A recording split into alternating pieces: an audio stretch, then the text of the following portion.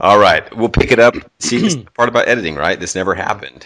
Last part that cut off on was when you were about to say it's difficult to articulate. I didn't say it like that. Wow.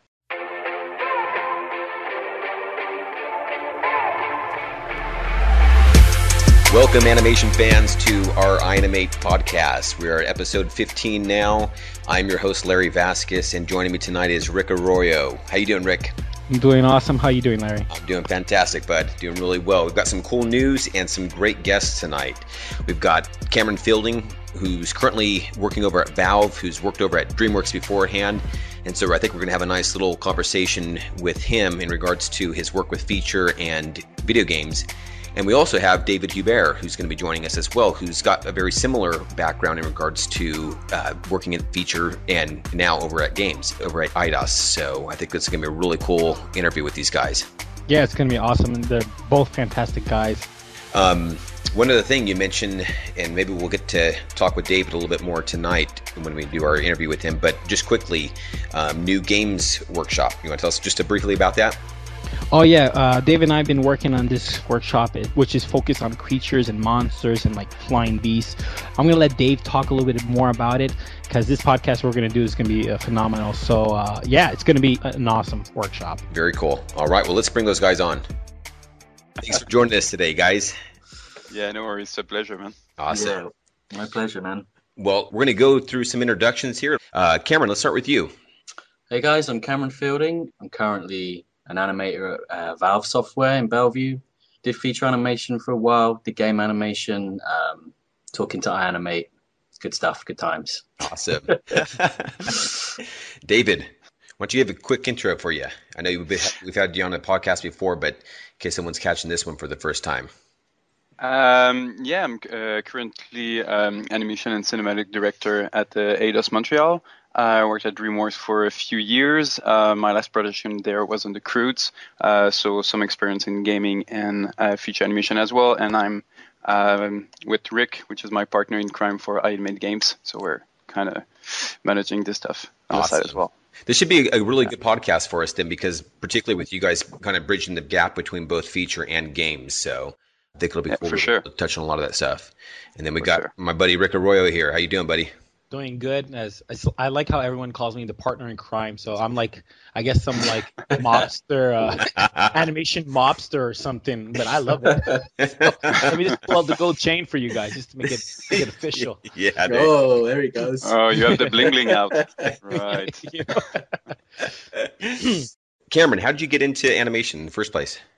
Oh man, I don't know. I just kind of stumbled on it, really. I mean, I remember when I was a kid, I was never kind of crazy into cartoons or comics or anything like that, surprisingly enough.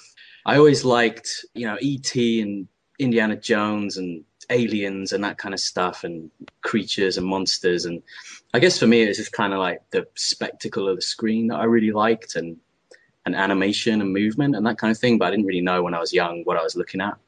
I guess the way I got into animation, I did a degree, believe it or not, in graphic design. Seeing as it was a bunch of years ago now, they kind of didn't have, the specific kind of animation courses that they have these days. And surprisingly enough, we were allowed to kind of specialize in animation for the final year of that degree.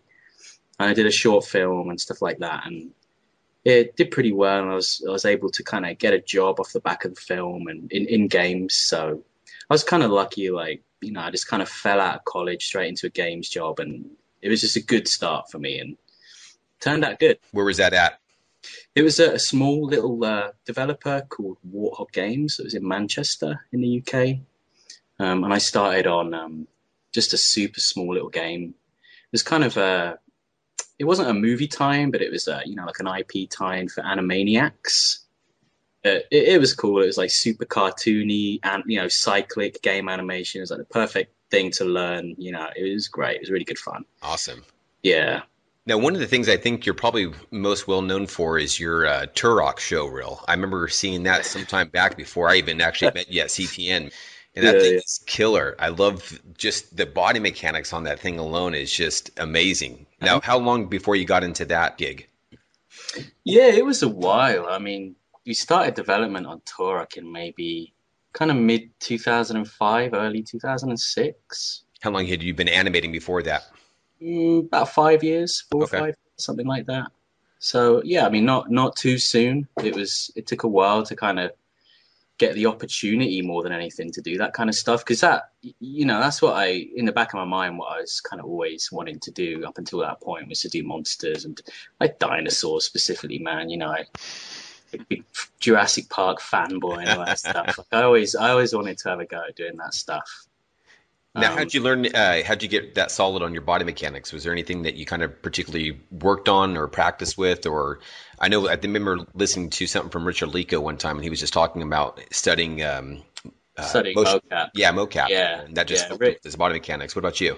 yeah. I wish I'd had that opportunity. The same as it's funny actually. I'm doing right now at Valve. I'm doing some mocap stuff, and just kind of with hindsight, listening to what Rick was saying about that before, it's so good for that stuff. Looking at the motion that you wouldn't necessarily expect, and I don't know, it's crazy useful as a learning tool in that way.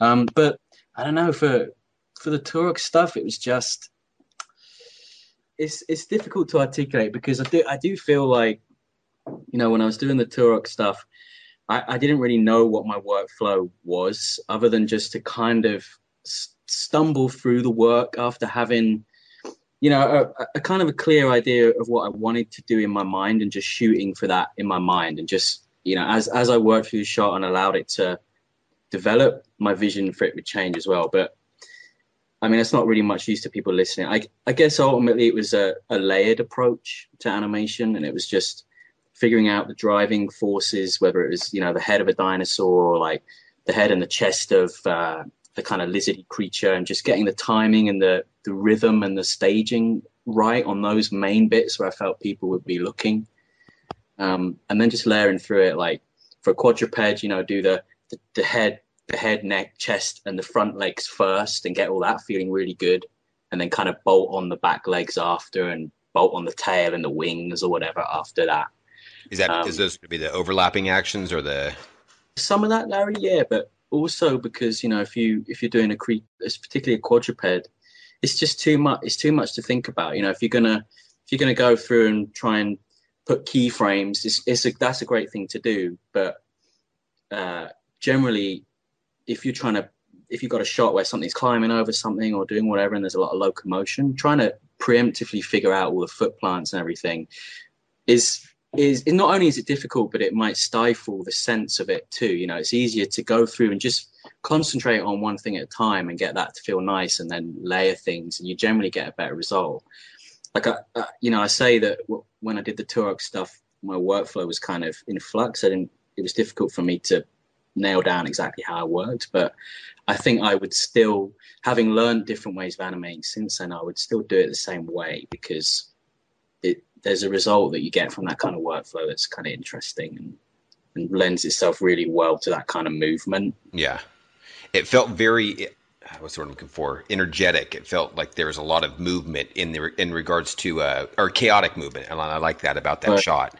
Maybe cheers. I mean, maybe what that is just a product of kind of only thinking about one thing at a time. If I'd sat down and was like, okay, I'm going to think about every little thing on how this little foot moves, and then how the back hip moves and everything, it wouldn't look like that. You know what I mean? It comes from just trying to simplify everything by just thinking about what's most important at that particular point in time. And then at the end of it, you just get this huge mashup. And that kind of energy is what comes from that. And that's one of the good things about working that way for that kind of stuff. Very cool. And I would definitely want to talk into some more about creatures, because I know, David, you had hit some creatures with Croods, right? Yeah, actually, I had the opportunity when I started to work on the Croods. It was Fred Nielsen, a good friend of mine, who was the creature supervisor on the Croods. And a good friend of mine as well. And when I got there, I got the opportunity to do some animation tests with some of the creature. It was in pre-production. And although I never really had any experience with creature animation, I think I've been able to, it kind of clicked very rapidly with the creature that I had to work with.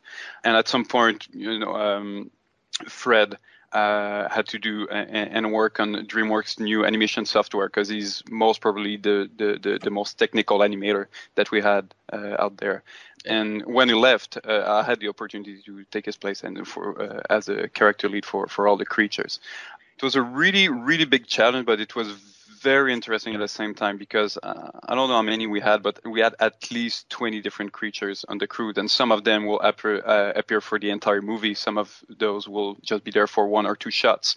So there was a crazy amount of kind of pre-production to do with all those creatures. And sometimes, you would have like 1 week to animate a creature that you would not see for the rest of the movie. So literally the first day was to figure out what is the backstory of this creature, what is going to make it interesting, then just do a few tests real quick, and then animate the shot, make it interesting, entertaining as well, and moving forward. And a lot of time our training is really to do character animation, and then you get to creature, and you're like, okay, well, I still have all of this baggage I have with me as an animator. Is going to obviously help me to animate those creatures, but there's a lot of things that I didn't figure out so far, and that's why I think it's really interesting what Cameron was saying.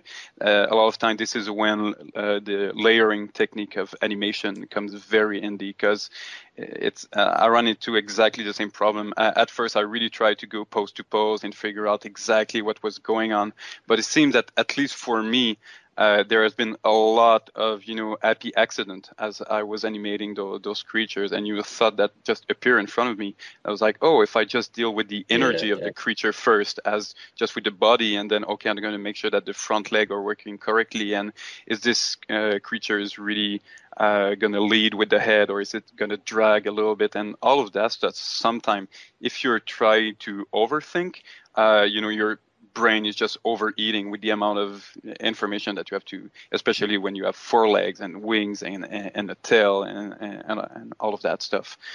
So I kind of use a little bit. It was a little bit of pose to pose, just for my blocking, to make sure that James Baxter, which was the animation director, and Chris Sanders were happy with the very early result of what I was trying to tell the audience with that creature. But very rapidly I was jumping in layering, just to be able to rapidly move and have this very organic and dynamic feeling for most of those creatures. Yeah. Dave's just got me super interested now. So Dave, when you when you were showing this stuff to James and to Chris and everything, and you're going through and you're blocking basically. Yeah. You're seeing this benefit of working in this nice layered way where you get these kind of cool happy accidents and stuff like that. Did you find that it was a good kind of workflow for you to show these keys to James and Chris? And then did you find that they changed a lot, as you kind of worked through and pushed the shot towards final? Or were you in that, you must have somewhat been in that situation where you're like, okay, I've shown these keys, I've spent kind of a decent amount of time on these keys, I want to try and hit them as goalposts, right? Mm-hmm. Yeah, exactly. Yeah. Well, the big advantage to really work on those goalposts and work in blocking in step blocking, that you're able to just block 4, 5, 6 poses in there. It kind of forces you to be able to sell an idea just with one image, and this is still very powerful to be able to hit those specific moments. It helps you to kind of focus on what is important, what is the timing of the shot that you're trying to achieve, and it's something that you can do pretty rapidly. And supervisors, directors, and most of the time prefer to see something really early on rather than see something that is almost final, and then they're like, okay, they're not. They feel that if they give comments now, it's almost like they're totally breaking your animation compared to just having a few poses, and they're like, oh, it's amazing, but I think you could do this and this, and they feel much more creative as they're giving you their comments. But when this blocking would be approved, I might put a little more posing in there, maybe some breakdown posing and whatnot. But as soon as I was going in layering, it's almost like I was forgetting those poses. Yeah. Okay. Most of the time, I would say maybe 80% of those poses would remain there, but sometimes they would be a little bit different because just of the momentum of how the creature arrives there or how it jumps to the. So it's almost like a very good guideline to work with, and then not it doesn't matter if I was always hitting those specific pose at this specific moment, because I knew that 80% was close enough for what I was trying to achieve. But it was definitely for me a mix of both techniques. And although in character animation I would be much more organized, for creature animation, and maybe it was because there was so many different creatures, and I'm not an expert at how snakes are moving, how birds are moving, how dinosaurs are moving, and all of that. A lot has to be figured out, and a lot as well is not. It wasn't like I was planning everything. A lot of time I was just surprised by, this is actually pretty interesting, and I was kind of feeding off this thing that I kind of planned a little bit, but not really, and then I was like, that's really interesting, and then I was just going in a very, very intuitive way at the end of the day. So, and I think a lot of time, and this is something I felt was very, creature animation for me was much more forgiving than character animation, because character animation, we have people around us, we know exactly how the face should be moving, the lip sync, the weight shift, and all of that. Creature animation, especially on Croods, it wasn't really, okay, this is a giraffe, this is an elephant, this is a dog. No, those were creature, invented creature. The first creature I did my test with was actually a turkey fish. So it's a mix of a prehistoric turkey with a fish, but it actually looked like a giant tyrannosaur or something like that. So those kind of creatures are much more forgiving. People won't be, this is not exactly how a turkey fish would be moving. I mean, that doesn't exist. I'm going to do something that looks appealing and entertaining, and people will be satisfied. So that was kind of, and it went really well with the very naive approach to animation for those creatures. Yeah, wow, man. Now, for both of you guys here, on a shot like that with creatures, particularly something like that, for even both of you guys, with dinosaurs or creatures that are made up in that regards, how do you approach your workflow with that? Do you do reference as far as other animals that might be similar to that, or is this just strictly off of imagination and now trying to make sure you're getting the right weight and balance for this character? Yeah, there's always a little bit of that. If you're doing a dinosaur, if you're doing a T-Rex or whatever, you might want to. It's always good to look at what's been done before and try and see what was successful about those things, as well as looking at realistic stuff. So,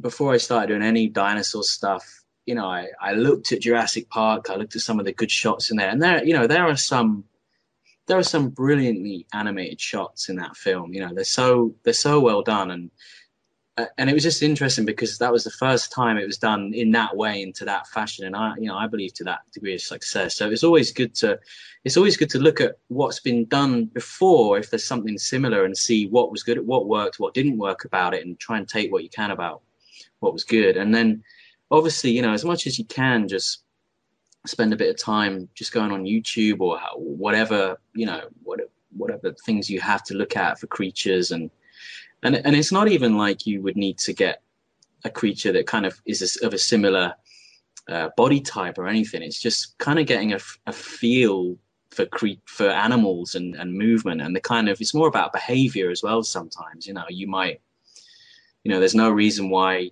if you're doing, I don't know, Dave's turkey fish monster or whatever, that you don't necessarily need to look at fish and turkeys. I mean, you're going to do that, but you'd also, looking at monkeys and I don't know, all kinds of animals are going to give you ideas and give you little ideas about how to do it. But specifically to one shot, I think it's more a case of just getting a feel for it and then just like diving in and having fun. I think there's two kinds of creatures, right? You've got the super ultra hard shots, which I was going to say luckily, but maybe not. I haven't had the opportunity to work on I can imagine, a super realistic lion shot or something like that would be so difficult to do. And yet, when you have a unique creature, what you're trying to do is show the audience, especially with stuff like Dave was doing, new creature designs. You're trying to show them something that they haven't experienced before. So you've got this beautiful blank canvas, and you're just trying to get a feeling of. You're trying to evaluate what if I was in the theater watching this and in the movie with my buddy or whatever, what what would I want to experience, and what would I want this thing to move like? And it's that instinct that you need to nurture, because that's what you'll do well. Very cool. Yeah. David. Yeah, I think it's really interesting that Cameron, you mentioned Jurassic Park a few times, because I know that personally for me, if it wasn't for Jurassic Park and Toy Story, I would most probably not be in 3D animation. Yeah, Right now, yeah. it seems that the work that I've done on the Croods was the perfect mix between those two. Jurassic Park being very kind of realistic in the animation style, and Toy Story being much more cartoony. For me, our approach, if each of the creature, my first question was always, how do I make this creature unique? And this is very it is just for Croods, because like Cameron said, if you have to animate a lion, well, you might make a lot of research on how lions are moving. But since those were all new creatures that didn't really exist, my first question was, what makes them unique? So I would ask myself, okay, I have a turkey fish, which was the first creature I worked on. So what is the background of this creature? Okay, it was most probably a fish before, and he's on the verge of becoming a turkey, but he's not totally there. So he has a tail and still has turkey legs. So, okay, he's going to swim. He's very agile at swimming. So I did something. He was swimming and getting out of the water, because for me it was kind of representing where that specific species was at that moment. So, okay, he's in the water, he's getting out, but as he's getting out, since he's still more agile in the water, as he was getting out, he was kind of stumbling, and that was right away giving a very kind of clown feeling, very funny feeling to it, just slipping around in this super massive and big creature, but is, has a very hard time to walk on land, and at the same time, which is a very mean predator. So you had this contrast between being very clumsy but still being scary predator, having a tail and using your legs. So that was a little bit my approach. So as soon as I was establishing, okay, this creature, this is what is going to make it unique. So this, and this. And then I would go and dive into, YouTube, BBC Motion Gallery, and find as much locomotion material as I could. And exactly like Cameron mentioned, not only fish and turkey, but all kind of creatures. And the most important thing that you said, Cameron, and it's right, it's the behaviors of creature. When a dog is wet, he will move his body in one certain way, which is very specific to dogs, how to get the water out of them. When, I don't know, cat are cleaning themselves, there's a very specific way that only cats do it this way. And once you begin to mix, you take one behavior from one animal and you put it in another animal, and this is when you have some very funny situation. And you always want to entertain the audience as well.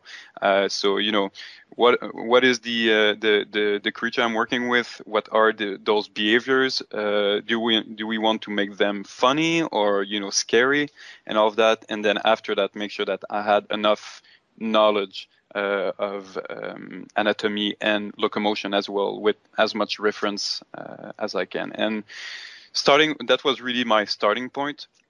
And then I was going into blocking a few poses and layering and onto the final product. So that was a little bit my own workflow that I kind of figure out on the Croods. I think for the specific creatures on Crude, it was pretty successful. So you would just start blocking out some poses that you had in your mind. Would you thumbnail anything out, or you just, hey, these are some of the thoughts I have in my mind and how this thing would move, or the poses that would be to be there, and just kind of start roughly blocking those out? Yeah, my drawing skills are really limited, so I would might very rapidly thumbnail some stuff, but then I would get depressed and go right away into the 3D software instead.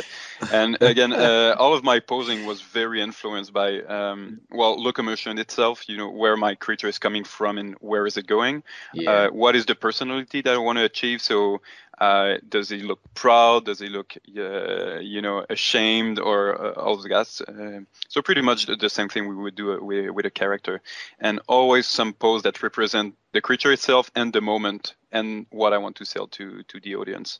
And the timing a little bit, and the staging, because staging is always really important, especially when you have a lot of motion with creatures. Where do you want the audience to look at? There's a way to do some posing that would guide the eyes there.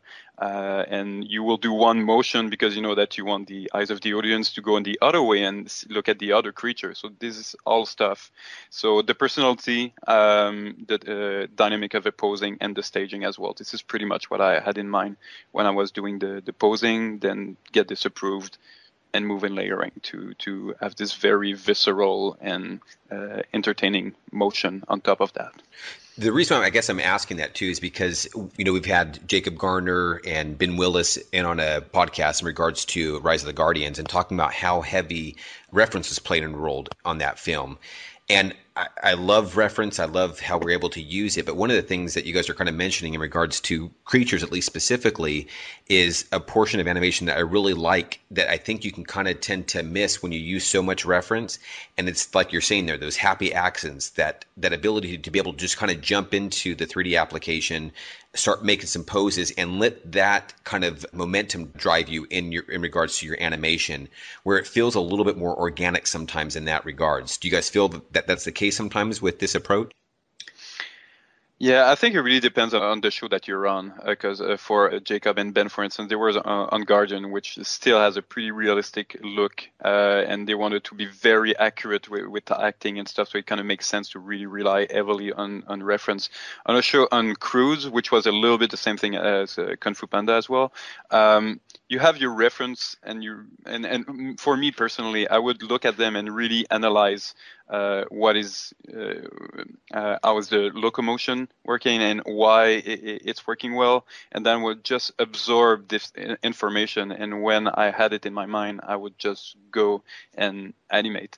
And then if at some point at the end, close to the refinement of my shot, there's some specific part that I was like, I don't know, it feels that it's a little off, I might go back to my reference and go frame by frame to understand exactly what is missing there. And then, oh, okay, I understand. Now I put a reference on the side and I just add this new micro knowledge on my shot, and then I would be happy. So it was not exactly the same process as Ben and Jacob were mentioning. But I'm really interested to know about, Cameron, your shot you did for Turok, how much video reference you had in that. And I was especially amazed at the very accurate and entertaining relation between the warrior and the dinosaur itself. And obviously you didn't have any, not any reference, but you didn't have the dinosaur with you to be able to achieve that. So. Well, yeah, I mean, it's funny. I mean, coming back to what you were saying, Larry, I love reference. I think that there's no better thing you can do than research what it is you're trying to do, right? The worst thing you can do is just assume that you know how to do something. That you want to do some kind of research and get an understanding of what you're trying to do, even if you think you know how to do it. But and so, I mean, reference for me was something that I started doing because I didn't know how to do it any other way. Particularly when I first was at DreamWorks, and I'm getting cast shots where characters got to act to certain beats and, certain performances that are required for the shot. And to be honest with you, it's not something that I could just make up in my mind like was much easier with the creature stuff. And it was the same with the creature stuff. I mean, I shot reference for myself interacting with this kind of, imaginary dinosaur. and the way I did that is I'd think in my mind, right, I know what I want roughly the staging to be, what the camera's going to do. And I know what the beats of the shot are going to be, like the plot of the shot was going to happen. And I would literally just get a cushion or whatever, film myself doing it. And I remember doing it in kind of this panicky kind of way. Like I get up in the morning and I'd say to my wife, I've got to shoot some reference, quickly. And I'd set up the webcam and I'd do it in the lounge, and I'd get a couple of takes. And there was something nice about that because I kind of had to do it fast. I just had to just make a decision quickly and just kind of get into it and just make a choice.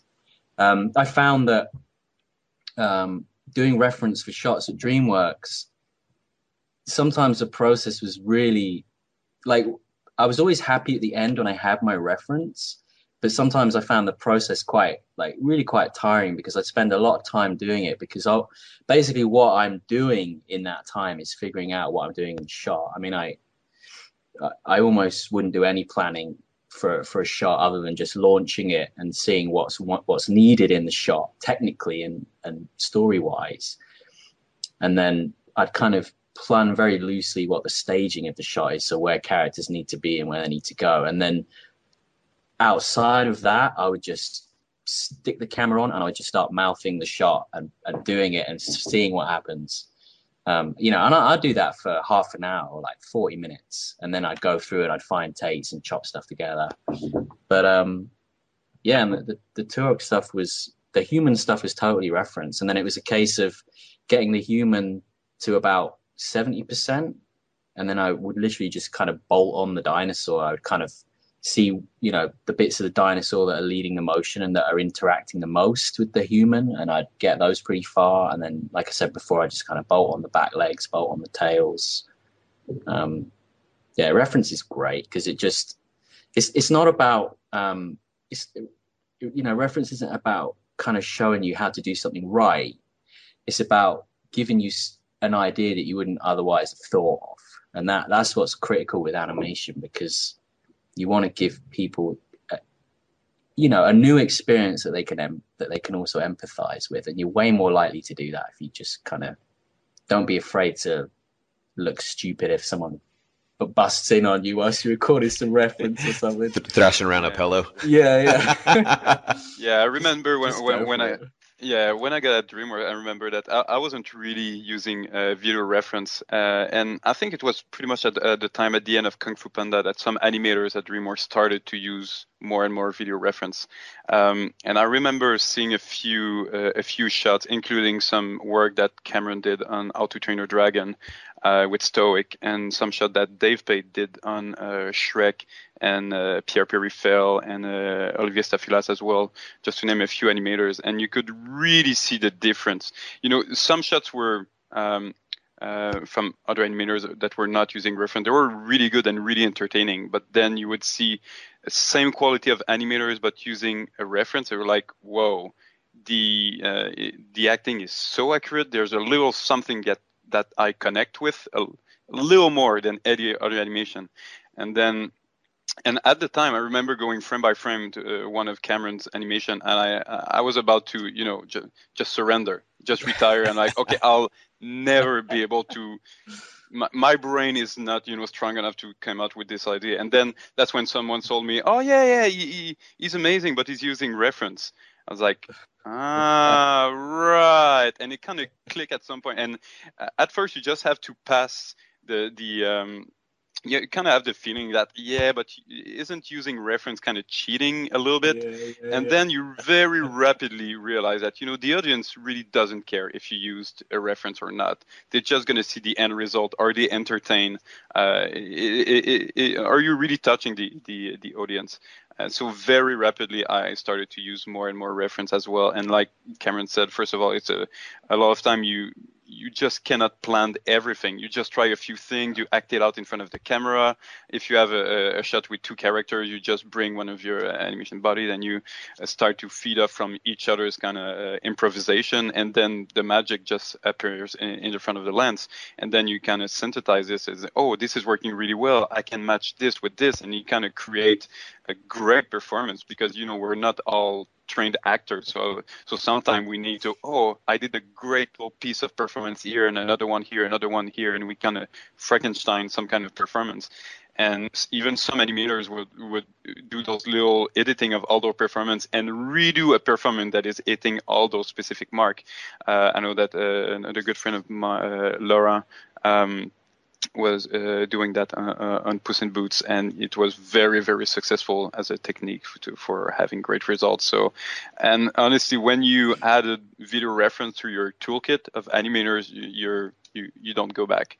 Then it's a matter of using in a clever way, because if you use it too much, we could argue that, well, why not just using motion capture? That will be much more effective.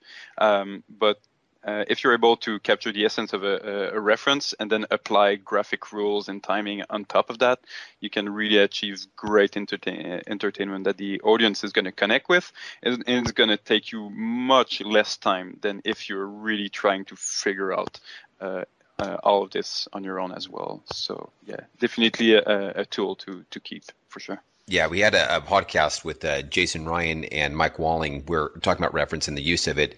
And one of the things I love watching Jason in our weekly demos that he does is how he uses reference. Because there's been times where I've shown him my shots and he'll talk about, okay, well, let's not do this here. And I'm like, but it was in my reference. And he's like, yeah, I know, but we're trying to make it more entertaining than just your reference. But there's things that he'll look at the reference and use it, even if it's just a starting off point or a portion of his reference that he'll use. So he's not using it for a one-to-one, but it's like you're saying there, he uses them for ideas or little sparks that he sees in his reference there. And that's where he's getting that entertainment value there. So I definitely think it's a nice balance, I guess. I like the idea of using reference, but I also like some of the stuff you guys are talking about where it's using it as a springboard to now start trying to animate more and be creative in that regards. So. Yeah. And I would say that especially for creatures, we're talking about behaviors before, there are some behaviors that I had no idea that were actually happening in animals, and I could feed from those inspiration, and there's no way I could have come up with those. Right. Yeah. Now, Cameron, let's kind of transition a little bit to Madagascar 3, because I know you worked on that one as well. How was your workflow different from a movie like that, where it's very cartoony and stylized? You mean how is it different to creature stuff? Is that what you... Just in general, how would you approach a shot like that? Is it reference heavy as well in those shots? Well, it always depends on the shot. I mean, it's that stupid thing that animators say, it always depends on the shot, but it really does. But I would say that, 80% of the work that I did on that show, I would start with reference. And like I said before, it's mostly because that's where I figure out the idea of what I'm actually going to do. And, as well as use it as a springboard to animate from. But it just depends. Like I did one shot with which is kind of near the start of the movie, and there's one of the monkey guys, Mason, and he's kind of screams through this window, and he jumps back into a room, and he swings around on a chandelier, and he crashes into a mirror, and then the other monkey, I forget his name, he puts like lipstick on his lips. And that was kind of a nice little hybrid, because the monkey screaming and stuff, I kind of shoot a bit of reference to myself doing that. and then I even shot a reference to myself, like with a little chapstick, putting lipstick on. But then there was a section in the middle that I had to make up. How does a monkey turn around, jump on a chair, on a chandelier, swing around? And the way that I did that is I kind of... and it's an interesting kind of technique that I've used a couple of times up until then, but I'm looking for this nice opportunity to do it again, and I do it when I can do it. But I just animated a cube. So I had, a cube that was kind of roughly the size of the monkey standing in the mirror, in the window. And I would kind of squash it down and then extend it and squash it and then move it up onto the chandelier, spin it round, and then kind of do the timing. So what I was doing was kind of thinking, all right, it's pretty complicated what's got to happen here. So how can I make this monkey with all these limbs and all this stuff the simplest thing it can be? How can I make it into a bouncing ball? And the cube thing was great because I could animate the cube, get the feeling of the timing, which was the core of what the audience would feel, just the timing of that and the comedic timing of it and the sense of weight. And I could show that to people and say, does this feel right? Does it feel like it's spin around this many times? And would he do this many flips when he comes off before he crashes into the mirror and that kind of stuff?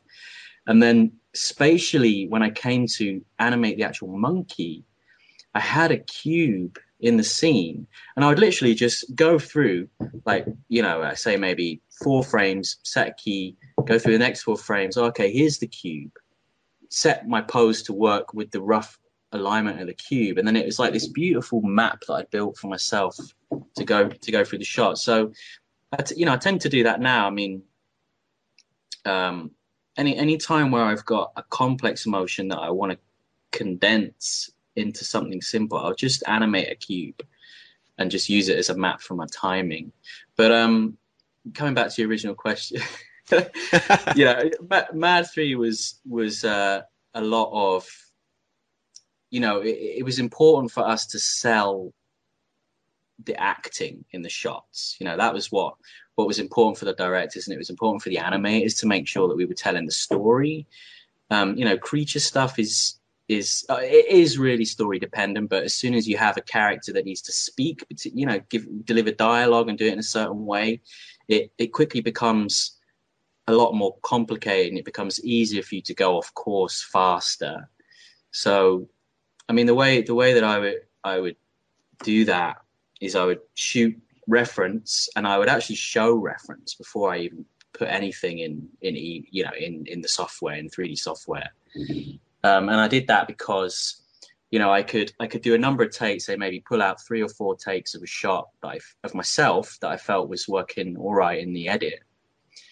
And then take that to dailies and show that in dailies. And, there were times where I had to do the shot of Gia dancing in this little kind of room, and she's kind of doing this super, effeminate dance. And she's kind of imagining her own fantasy. She wants to be this like trapeze artist, and she's in this little moment with herself, And I had to go to dailies, and it was up on the big screen and everything.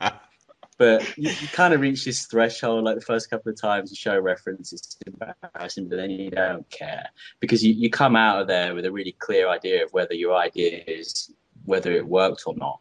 And it's a really easy, efficient way for you to say, this is exactly what I'm thinking of doing, And then I would just kind of break it down into keyframe, show it as progressively as I could, right, until the shot was finalized.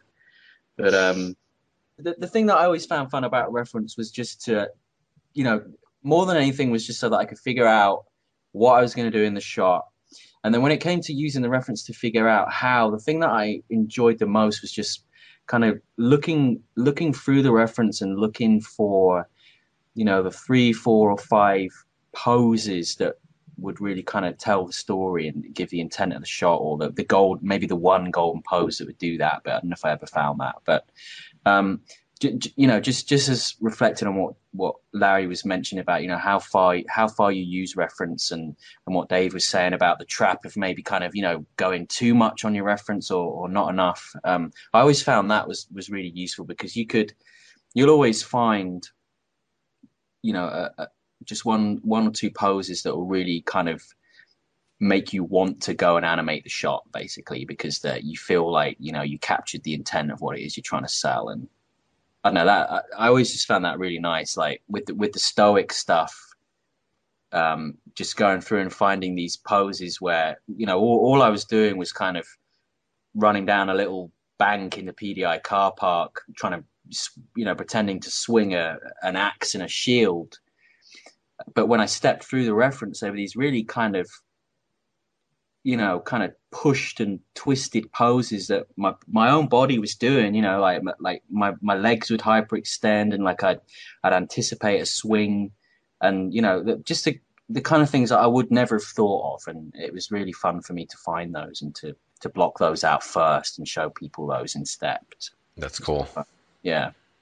I want to definitely kind of transition from reference, but I want to get David. You mentioned that you were at India working on Madagascar 3. Can you give us a little bit of kind of background on that, how that worked out for you? And yeah, at the time I was already on Croods, and I wasn't a character lead at that time. I was just animator that just happened to do a lot of creature animation, because I kind of enjoyed it, and I think the results were pretty interesting there. And actually, the backstory of that, I think they had in mind that I could maybe go in India for being a supervisor on the Penguins of Madagascar, which was the first full-length production that they would do entirely in DreamWorks India over there.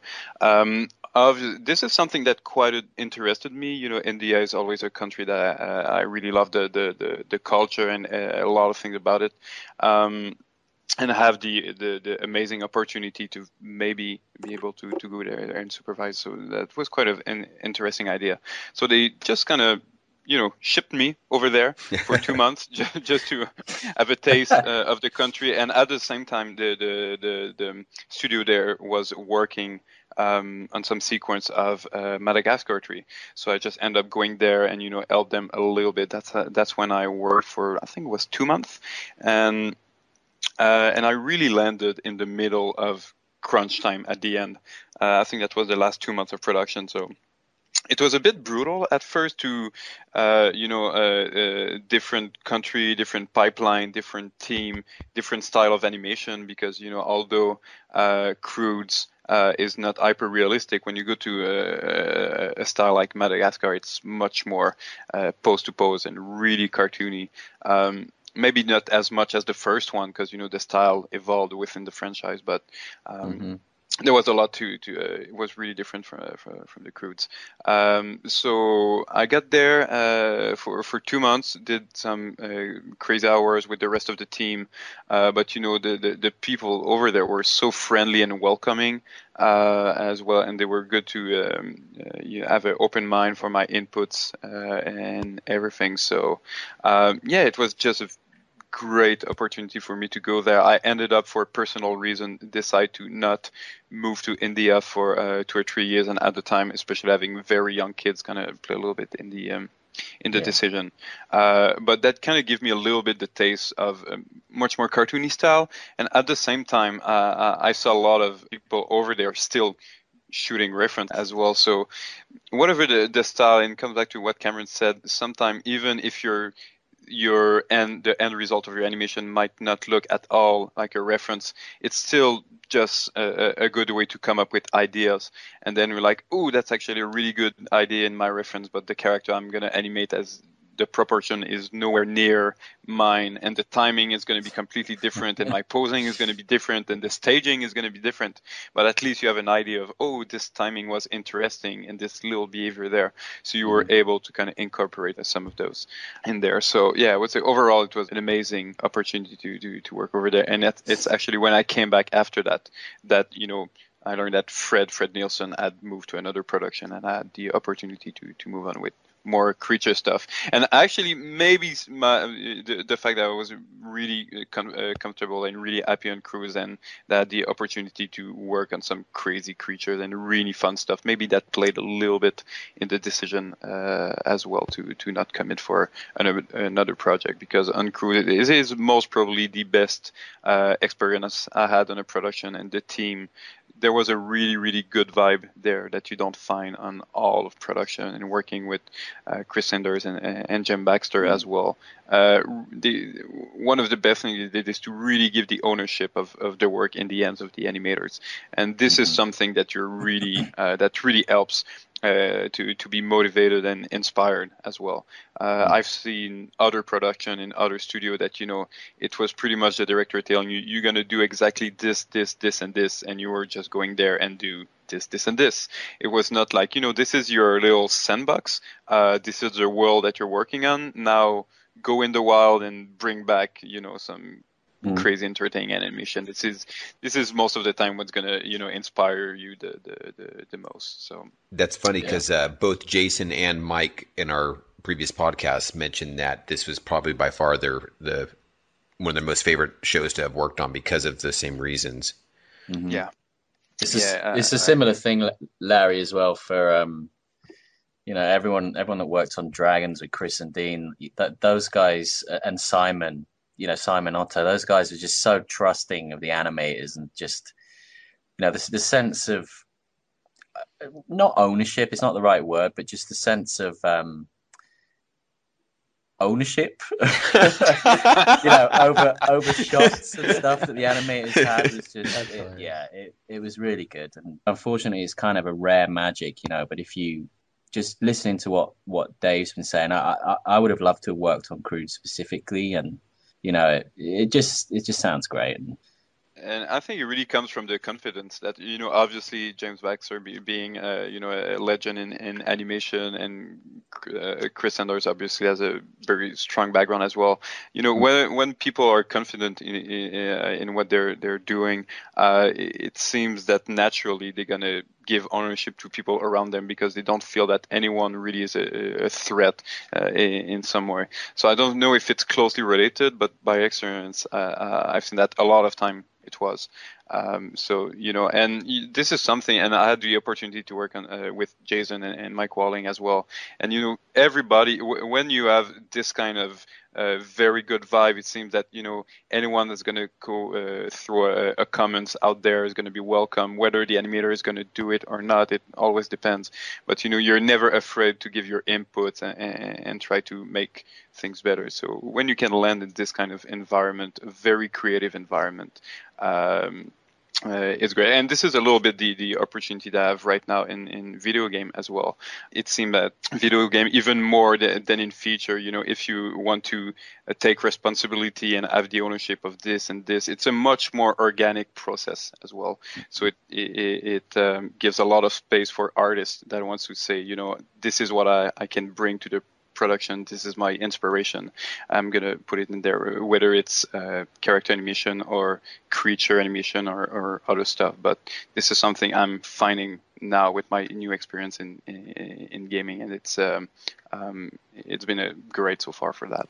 I actually want to transition now to gaming here, because I want to transition, be able to talk about that portion of it, but also kind of the evolution from what we're talking about in regards to reference now to motion capture. I know, Cameron, that you had mentioned that you're obviously using that now, and it's just kind of interesting. I wanted to get your guys' takes, both of you guys coming from a high-level feature film background to now working on something like video games where you're using motion capture. What's your guys' take on that? How have you enjoyed it and using it? I think the thing that is great about it is you got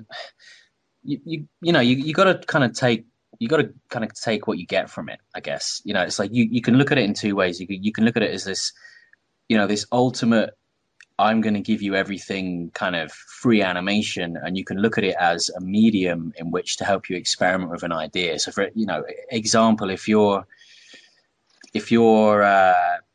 doing some kind of short film or something like that, or prevising something, it's the perfect thing to quickly get content, inside a 3D camera and shoot different ideas and shoot different takes and figure out what you want to do for something before you spend, hours upon hours upon hours animating something.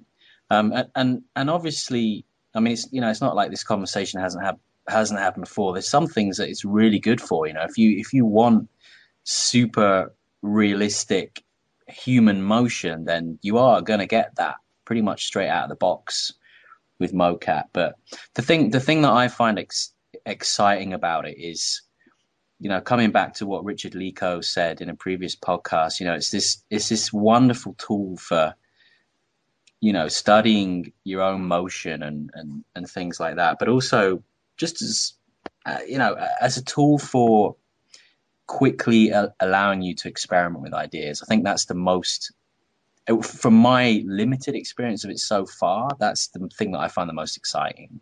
And I think the way that I've been trying to use it so far, and we're still trying to find some recipe with it. Like Cameron said, if you just take the data, the mocap data is going to look something super realistic, which can work from some production, but not for others. And it's based most probably from my experience from Feature, but for now I'm using mocap a lot like I would use a reference. When I use a reference, I'm not going to copy, frame by frame. That's called rotoscopy, and that might be okay for some production, but not on the production that I had the opportunity to work on at DreamWorks. So a lot of time I would take the data, the mocap data that we have, and I would just say, okay, this is a key pose, this is a key pose, this is a key pose here and here and here, and I would kind of just get rid of all the extra data that I have in the middle. So it's pretty much like, instead of having a reference and say, okay, those are my gold pose, and then I'm going to reproduce them with the character, the CG character that I have. I already have those poses in there. I just have to find them and kind of clean all of the rest, so it's much more effective than doing just a keyframe. And then I would go on each of those poses and push them and make them a little more dynamic. And I'm going to tweak some of the timing in there, and then I'm going to layer on top of this new blocking that I have extracted from my mocap. So the end result is really interesting because you have something that is much more stylized than mocap, and at the same time you got that first blocking pass much more rapidly than full keyframe animation. And so there's different, obviously many different techniques. You can as well just layer on top of your mocap, and maybe you could get some of the similar result as well. And other thing as mocap for in terms of productivity, when you're thinking, obviously as a director now, I have to think at the entire team and make sure that everybody is kind of animating a little bit the same style and the same quality as well. So the mocap is going to give you some kind of a bottom quality. So junior animators at the very least will have this raw data that will look very realistic, and then great animators will be able to take that and bring it to the other level as well, something that doesn't really look like mocap anymore, that is much more dynamic, impactful, and visceral as a motion.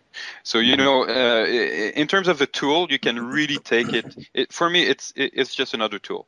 Depending, obviously, if you're working for something really realistic, you might take it right away and put it in your games or in your movie, but you can use it as a very powerful artistic tool as well. Cameron, going from features to games, this is kind of a two-part question then. What do you enjoy most going from features to games? And then what do you miss in the games that you were able to do from features? So I guess pros and cons.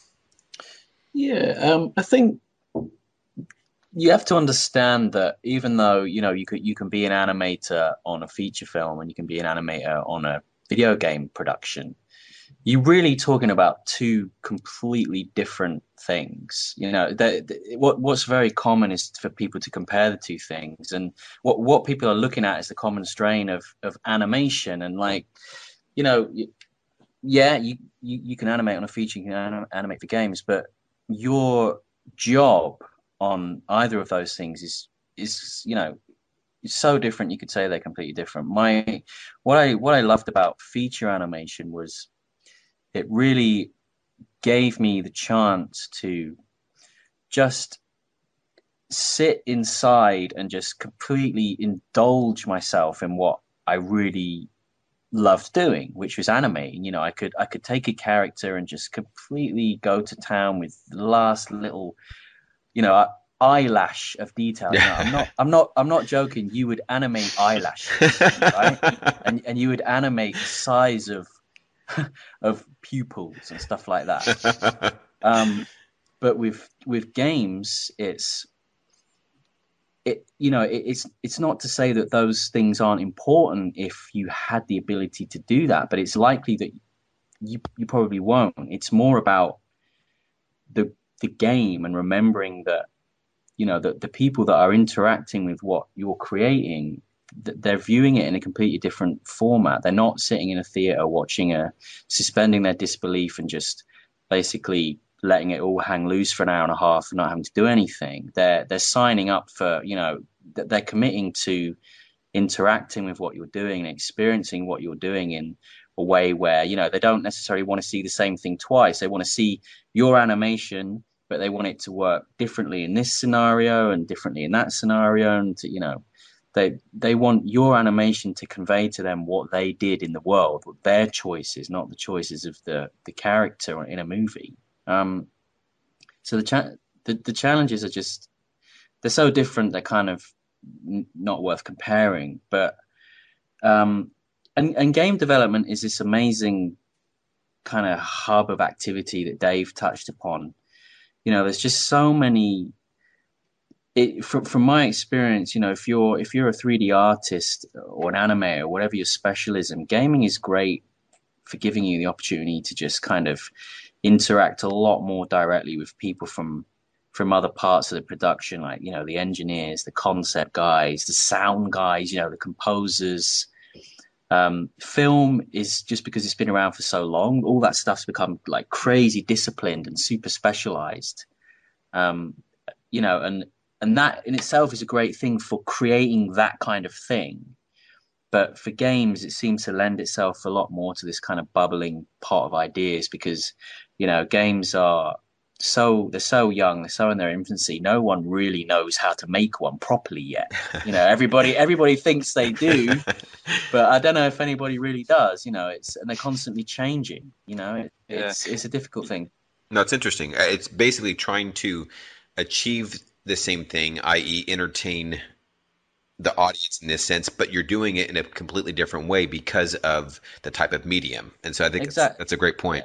Yeah, and the kind of things that you're trying to tell to the audience are completely different problems. You're not trying to necessarily convey a really clear subtext on what a character's thinking. You're trying to just convey really clearly, that this action will progress your movement, or this action will give you this reward. It's totally different, and one is not easier than the other.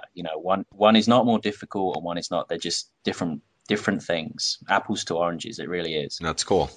What about you, David? Yeah, just to come back to something that Cameron said, and for me it was kind of a surprise, because when you've been in the movie industry for that many years, you're used that everybody has more or less the same workflow, and you know exactly how everything is going to be produced. It's pretty much you start with the story, and then you record the voice, and you do the storyboards, and then we get the layout, and we animate it, and then we put this in the lighter's hands, and at some point you'll have a movie. It seems that a video game, it's much more organic. It's almost like everybody, so instead of it's really almost like everybody starts to run at the same time. You look around you and everybody is running and progressing, and we all know that in 3 years from now, when we're going to be done with the game, we all have to cross the finish line at the same time.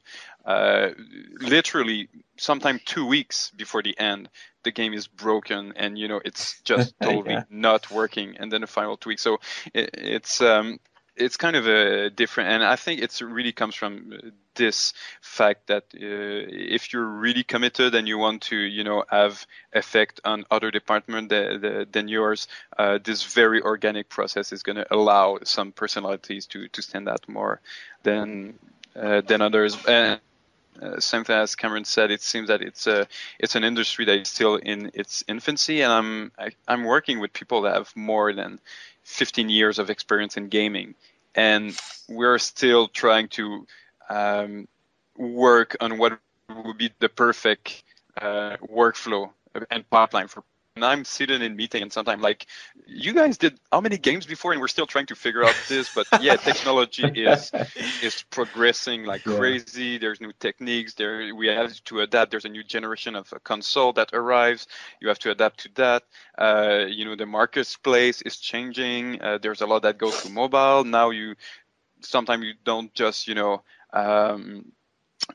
release one big game, but you might release them as a episodic game. So it's a different. So there's a lot of things that is still. And for me, it was very refreshing to see that. Wow, okay, we're in a very big industry, but it's an industry that is evolving. So there is some input that I can bring from features as well in there. So yeah, it's a very, very interesting experience so far for that. It just depends on the kind of thing you want to do. If you really just love beyond anything, just the process and the thought and the creativity behind animation, then feature films is great for that. But if you want to be part of crafting more of an overall experience, and I suppose fairly you could say, being a lot more collaborative with artists and different kinds of people around you, and, being part of something which is in its infancy and developing at such a crazy, exciting rate, and actually figuring something out that maybe is completely new, then games it's great for that. It's really good. Yeah, and there is some sense of discovery as you're going along as well, even with people that have a lot of experience in this field, and even just in terms of the different kind of character that you can animate. There's obviously a lot of creature that you can animate in games, a lot of animal, and so many different style as well. We tend to think that what are the big blockbuster? Well, you have the Assassin's Creed and you have the Battlefield and stuff. Those can be some pretty realistic and heavily rely on motion capture, but there's so many different kind of game that can have a lot of keyframe animation and crazy creatures and all of that. There's a sense of discovery that I didn't feel in features for a long time. That I was kind of discovering right now in games as well. So it's really interesting for now. Yeah. Cameron, is there anything that you can talk to us about on your game that you're working on, or not at this point? Yeah, I don't want to be weird, Larry, but I can't, man. I No, kind no, of I got can't. you. I Yeah, got you. That's why yeah, I no, asked. yeah, yeah. Yeah, Thanks, there's man. one thing that I learned in video game because I cannot talk about the game I'm working on either. There's a lot of secrecy in the video Yeah, game. Even just a few months, it seems sometime yeah, before the release. And this is something, I mean, I would bring friends at DreamWorks and I would show them the concept art for movies that's going to be released in 2018 or something like that. yeah, yeah. And then but I can't even mention what kind of game I'm doing, not even Yeah, mentioning any title or details. It's I yet have to know exactly why that is, why one industry is completely different to the other. But that's a reality that we have to yeah. deal with, and that's how it is. Well, with that, we're actually just going to cut this podcast now. Then, no, just kidding. That's where you're gonna scratch the record, and okay, Yeah. that's it. No, that sounds cool, and I definitely understand that. That's why I was at least cautious in asking. But hey, you got to at least go out swinging, right? Yeah, yeah. Oh yeah, good try. Anything you guys want to plug while we got you here wrapping this up? David, you want to tell us any more about the new workshop that Rick introduced us at the beginning of the podcast? Yeah, sure. Well, there's so much we want to share with our students. Our first workshop actually ended up being really dense with information, and we wanted to give even more information and knowledge to the students. So we actually decided to split the first workshop into two different parts, which became workshop 1 and workshop 2. At the same time, we actually received increasing demand for more creature animation training. Realistic biped animation are often dealt with motion capture in the industry, but creature animation will always remain keyframe animation, right? And even if there's a lot of fun we can have with mocap when it's used in a clever and artistic way, full keyframe animation will remain what most animators actually aspire to work on. At the same time, we also partnership with amazing artists like Cedric Seo. By the way, you should check out his stuff online. is just amazing. And he brought various aspiring new characters and creatures to Animate. We have Redback, which is a quadruped creature, Kriya, which seems to come straight out of Hell or Resident Evil kind of game, and now we've just added Soul Collector, which honestly I don't really know what he actually is, but this guy actually has another creature hidden on his back, and he has huge dragon wings, and he's pretty awesome. So we've actually decided to integrate a great deal of creature animation training in those and assignment as well in this new workshop for the benefits of our students. And what me and Rick are really excited about is a special formula that we decided to go for with this workshop. So actually, for the first time at iAnimate, multiple instructor will present lecture and give reviews during one workshop. Very neat. Rick will teach the core of the workshop and focus on everything that is specific to game animation. And then we'll have special guest instructor, including myself, that will join in to give 1 or 2 class on very specific topics. On my part, I worked a lot on creatures, on the Croods, and I had the opportunity to be surrounded by so many great artists as well. So there's a lot of things I learned and I applied on that production, and this is all stuff that I really want to share with the student as well. Then, like I said, we would have other special guests that will lecture on specific topics as well. So, for instance, flying cycles, quadruped locomotion, animal anatomy, how to deal with exaggerated proportion, weight, and so on and on. All topics that I think that has very valuable knowledge that needs to be deserved to be shared as well. Maybe one last thing about I want to mention about this workshop. For those that would be only interested into the creature animation part of the workshop, and not that much into video game, like every workshop, you can enroll in this specific workshop, and there's no need to commit to the entire program, right? So you'll have a great creature animation training in there, and at the same time, you'll have a taste of the challenge of gaming animation. So, kind of a win-win situation that you kind of learn a little bit about something that you don't really know, and a lot about something that you really want to dig into. The new workshop is scheduled to start in September. And if you want any more information, you can go on our website, and everything will be described in there if you want more information. But other than that, I think honestly, those podcasts, I'm really happy that I'm part of this one. I think that those podcasts are great, and I've been listening to all of them so far. And in each of those, there was little gold nuggets here and there that I definitely took and said, "Ooh, I have to remember this little thing that this guest just said, because that's actually really clever." So I just wanted to say, you guys, that you're doing an amazing job, and carry on. Very cool. What about you, Cameron? You got a website that we can plug at all, or? I've got a rotting dinosaur of a website. It's there. I might water it one day. We'll see. Okay. All right. Well, maybe I'll put it in the show notes, and that way, if somebody in a year or so from now happens to stumble upon it, they can at least check it out. Really quickly, Cameron's supposed to do something special for us at iAnimate Games, so I just want to remind him that I'll be coming for him.